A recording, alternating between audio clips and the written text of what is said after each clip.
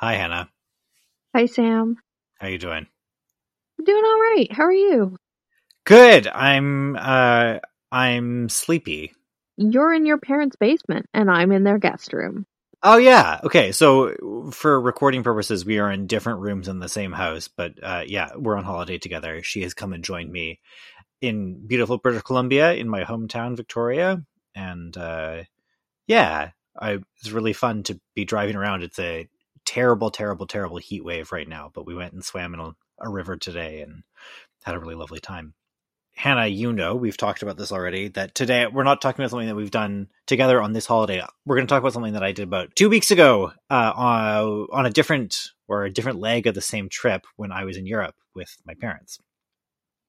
Yes. Yes. And this is something where we both have a little bit of expertise because we're both people who are Canadians, but German Canadians, right? So you are a German Canadian dual national. I just have one parent who was born in Germany and who became a Canadian and gave up his German citizenship before he was born. So I don't get that, which is annoying, but whatever. Yeah.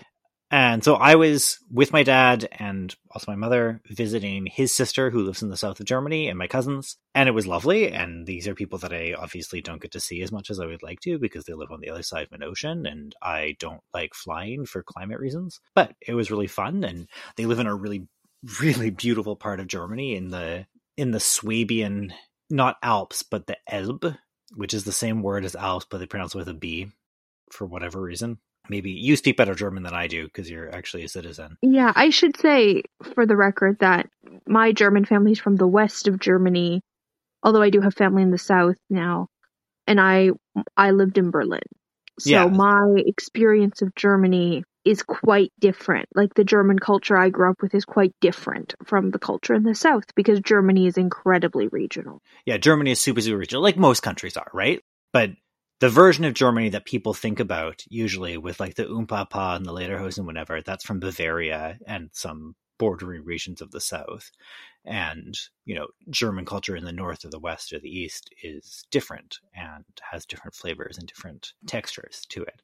But I want to talk about something that happens in the southwest where my family lives, or this chunk of my family lives, because also, yeah, my dad grew up in near where your mom grew up in the kind of the northwest or the west part of Germany, and then his sister moved south as well. I want to talk about May Day, which I was lucky enough to be there for, and I know you and I have talked about this, where your experience. Well, tell people what your experience of German May Day was. So May Day in Germany is Labor Day, which is what it should be everywhere. Yeah. Okay. Well, sure. And in Berlin, May Day was the day when people would do a riot. Right. The May Day I grew up with, I didn't grow up with a maypole or any of this May Day celebration that you're about to tell us all about. I grew up with May Day being a night where certain parts of the city would just catch fire. For like radical leftist reasons, I'm sure. Yeah, you grew up throwing rocks at cops because you're a communist from Berlin. And my cousins grew up with a very different version of May Day, where it still kind of is Labor Day, but as you mentioned, they do have a maypole. And so, like, this was fascinating to me. I didn't expect this at all. It was just sort of like, oh yeah, no, well, we're walking through the village, and yes, and here, well, this is the Maibaum, the May tree. What? Okay, somebody's prepping the May tree, and so I got a photo of this. Maybe I'll put it up on social media, where it is just a tree. Like somebody went up on the hillside and cut down a tree. So the just for the geography, my family lives in a string of villages. Grew up in one village, and then like the kids have moved to neighboring villages between Stuttgart and Ulm, kind of in the exurbs of Stuttgart. And one of my cousins commutes into Stuttgart, and the other cousin's husband does, and like that's kind of the idea. But people still have, their traditional things there. So in every town, there's a couple farmers who still own farmland up on the hills, and then they have their apple trees, or they, grow whatever crop and sell it and whatever. And then, one of the villages had historically, up until Kodak folded a couple of years ago, they had one of the largest Kodak factories in Europe. It's this village of maybe 1,000 people, but they were producing, 20,000 cameras a day, because Germany has this infrastructure where you can have like industry in a small town. Yeah. In a way that you get that a little bit in North America, but not in the same way, where you can like get raw materials in and raw materials out, and there's like things move around really, really well.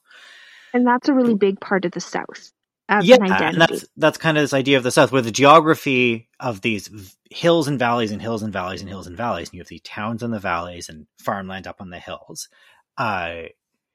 that encourages people, like it discourages urbanization, right? Because you can't build a city. Like when you do have cities, like Stuttgart is a city of several million people, but it's broken into hills and valleys and hills and valleys and hills and valleys. And so like in the middle of the city, you can look up onto the hill and see like vineyards, because it is also a very warm wine producing part of the country, which is pretty cool. It's a very, very beautiful city, very industrial. That's where like the automobile was invented. It's still a big center of the automobile industry, but very beautiful. Kind of looks like Paris, but in the mountains. Really cool.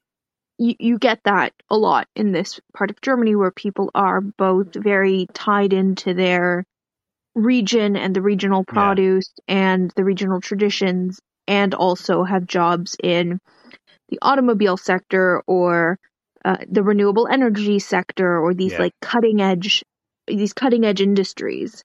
Yeah. So this is also it's the center of the German audio industry. It's also the heartland of the German Green movement, right? This is where the Green Party gets most of their votes. So this is where the Green Party has begun to get their votes, actually. Because they have made it look economically viable to go green, right? Exactly. Anyway. All of this is context for the maypole. This is context for the one other context thing is it's a place where people feel their family connections really, really deeply, right? And like the whole village lifestyle, where there's people around all the time, which is good and it's bad. You feel like you're being watched, and you feel like you've known people these whole lives, but like right, the pros and the cons. You're looking out for each other, but you're also watching each other. And so in this context, yes, my cousins are like, oh yes, I guess there is a Maibaum. Oh yeah, well of course we're going to go on Monday and do the May festivities. The May festivities are a hike up one of these mountains, which everybody assures us is only going to take an hour maximum, like 20 minutes to the top from here. Definitely 20 minutes. It was a 6-hour hike. It was very beautiful, right? It's this farmland in these mountains, and there's trees in certain areas where people are growing, like growing trees, like little bits of managed woodland for lumber, and really, really beautiful, but at least big, long hike in the sun. And then we get to the top, and it's this little chalet kind of thing that is managed by a local men's club, right? Because, this is what you do. You have your club that you participate in, and you support something. And there is beer from the local brewery, and somebody's got a barbecue going. So you buy your very good meat on a very good bun and have a very good beer on top of a mountain. And the kids run around, and there's an Oompa band that's driven up, and they're not, it's not exactly Oompa because it's not Bavaria, but it's like a brass band. Yeah. And the brass band is also... And the brass band is also one of these clubs, right? And so like And the sausage is priced so that they're just breaking even and able to pay their club fees. It's a little bit of a fundraiser, but it's not a commercial venture or whatever. Yeah, so it's like it's affordable and it's very tasty, and there's something for the kids to eat and something for the kids to drink. It's all these Germans in their purpose ordered special hiking gear because they've just had a hike, so you have to have the clothes to go for the hike. And so that's part of the ritual. Listen, there's no such thing as bad weather, only bad clothing. So if you have the right clothing... This is true. Your hike will be easy, even if it's 6 hours. Yeah. It was, and it was a really lovely hike. So that's the beginning of the ritual. Is it's not everybody in the village, but maybe like a third of the village comes up for this. Like it's like a big group of people, right? It's like a really significant proportion of the townsfolk are here. And then we walk down the hill, and we have, a slightly shorter walk down that side of the mountain. And then we get to the fire hall, where the exact same thing is happening, where you can buy the same beer and the same sausages, except the firemen make good schnitzel. So you get a schnitzel there on a bin. Yeah. This time it's the volunteer fire brigade. Yeah, exactly. So it's the volunteer fire brigade, which is also one of these clubs, but it's really important because all of these small towns have their own volunteer fire brigades, but this is part of the whole infrastructure thing because they are responsible for that stretch of highway, right? And so they get a lot of work. They're busy all the time because people are crashing on these autobahns where you go really, really fast and are these major arteries for trade and like do this really important work in the country. So you have to have a group of people in every small town. And then also there's like a junior fire brigade, and they're running a bunch of like games for the other kids where you can like use a fire hose to blow over a target or whatever. Oh, and there's I hadn't realized this, and this seems kind of silly to me, but for the teenagers, this is like Halloween. It's a night where you do pranks, right? So there was some stuff that was covered in toilet paper and whatever. And then the teenagers were also had gotten a hold of like a farm trailer and hooked it to the back of a tractor and covered it in hay bales and were blasting Schlager music and dancing, which was very sweet. They were very, very, very drunk, very, very drunk, like 16-year-olds out in public with their parents, which is perfectly legal. This is their God-given right as young German children. But can you explain what Schlager is? This is a part of German culture that I just don't get. It's a kind of pop music. The word Schlager means beater. It's a pretty direct translation of the North American English right. So like these hit. musical hits, right? Yeah, like on the hit parade. And these are cheesy pop music, often with an orchestra supporting. Not always, but like often. You're right. This is something I was going to bring up too. It's also kind of like that old style orchestral pop that just didn't really go away and has now kind of incorporated some electronic whatever, like West or like North American pop culture influences a little bit. It's unbelievably schmaltzy, and a lot of them. But there's a canon of Schlager hits. There are a couple of these songs. You put them on at a wedding. I'm hitting the dance floor, like drink in hand, one shoe off, one shoe on. I am on the dance floor, screaming along with every single one of my aunties and every single one of my cousins and everyone else. So it's like a whole genre of like Sweet Caroline. Yeah, it's like if Sweet Caroline were 50 times schmaltzier, and with like a really maudlin orchestral arrangement. Yeah. Anyway, this is what teenagers dance to in small. It's like a throwback. If you had stayed later, probably would have seen some of those teenagers' parents getting onto the dance floor for the Schlagers. Anyway, so this was what happened on May Day proper. And as I'm talking to you, I'm remembering that the May pole, the Maibaum, the May tree, actually went up the night before in preparation for May Day. But we were there as well. So the tree is super fascinating. It also involves the brass band. This was my first introduction to the brass band because the brass band was playing as the tree was being raised by the volunteer fire brigade. They were like, it took them half an hour to raise it because it's this big, heavy pole. But it kind of looks like a totem pole or crest pole from, the Northwest Coast here, where we are now. Because the way I think of a maypole is like that British or like Scandinavian, like the pole goes up and there's like bunting on it. And there's like ribbons, and you skip around the pole with the ribbons. It's not at all whatever. like that, right? So that's, I guess, what the British did or do, but that's not at all what this was. It was. So this is what I found super interesting. Is it still is kind of Labor Day? So it was this tree, and then they had steel crossbars kind of stuck through it at the top, and from those steel crossbars they hung. Well, right in the center is the crest for the town, but then also the crest for all of the professional organizations in town. So the firefighters had a spot there, and the bakers and whatever. So it is still like honoring these various trades. And again, this was a thing that happened on a Sunday night for 2 hours, and there you could get a very good beer and a very good sausage on a bun. And I did get those things, but it was also like more than half of the town was there, right? It was hundreds of people. I have a follow-up question about the pole itself, because for me, the idea of a maypole has like pagan vibes, and the south of Germany for me does not have pagan vibes. The south of Germany is largely Catholic. The part of Germany I grew up in was sort of chilly and vaguely Protestant. So for me, the level of public Christianity in the south has always felt very visible. and a little bit overwhelming at times. And so, what's up with the maypole that is it some kind of like pagan holdout? It feels kind of like 10% pagan. So I did a little bit of research about this, and these German maypoles are attested back to the 16th century. So like the 1500s, at which point this part of Germany had been Christian for 1,000 years, right? Yeah. I don't think it's like a direct, like, well, this was a pre-Christian Germanic thing that survived, but it is definitely folkloric. Like this is an episode of the show where we're leaning into the folklore side of the mandate more than the history side of the mandate, right? Yeah.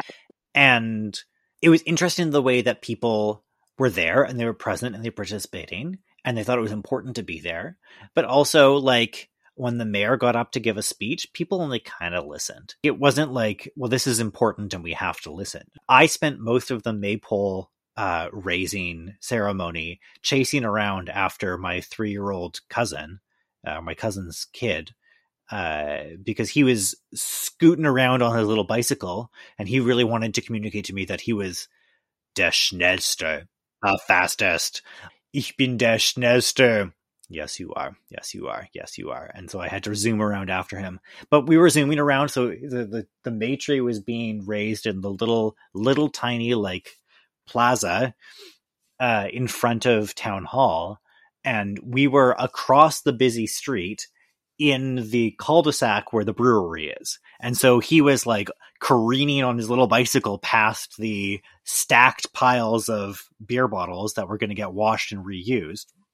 And so like, and that feels like totally an appropriate way to interact with this event. Yeah. Right? Where it was like, yeah, people were going out and getting more food and coming back. And some people were like, oh yeah, I just need to go home for a second, and popped home for something and came back. Or like, actually, I can't stay for the whole thing or whatever.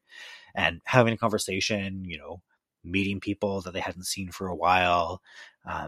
Yeah, it just feels to me like we build up May Day and the maypole as like this big ritual occasion, like sometimes with sacrifice ? When in practice, what you saw is like it's not a ritual in the sense that somebody says the words and does the action, but in that everyone gathers in this place at this time and has their sausage and their beer from the volunteer fire brigade and talks to their neighbors.